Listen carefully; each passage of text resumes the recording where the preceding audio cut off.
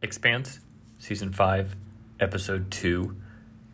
It was a fine episode, but not a great episode. I don't think a lot happened, character or plot development-wise. I'm still trying to figure out why Catherine doesn't like what she calls quote-unquote spaceship shows. It feels like she's just dismissed a whole genre. I think there are things that I'm not initially attracted to, or like I'm not like, oh man, I really need to see that.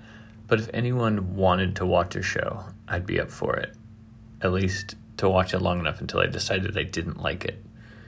I feel like she's not giving The Expanse a fair chance. On the other hand, I'm having a hard time thinking of like what the really great science fiction shows are. I mean, other than Star Trek Next Generation, which she actually has enjoyed. And I think she specifically mentioned that one when she was ripping on the idea of sci-fi shows. But we watched some, maybe we were watching, I can't remember if we were watching TNG or DS9, but I remember her actually liking it. I don't know, maybe that's the entry point.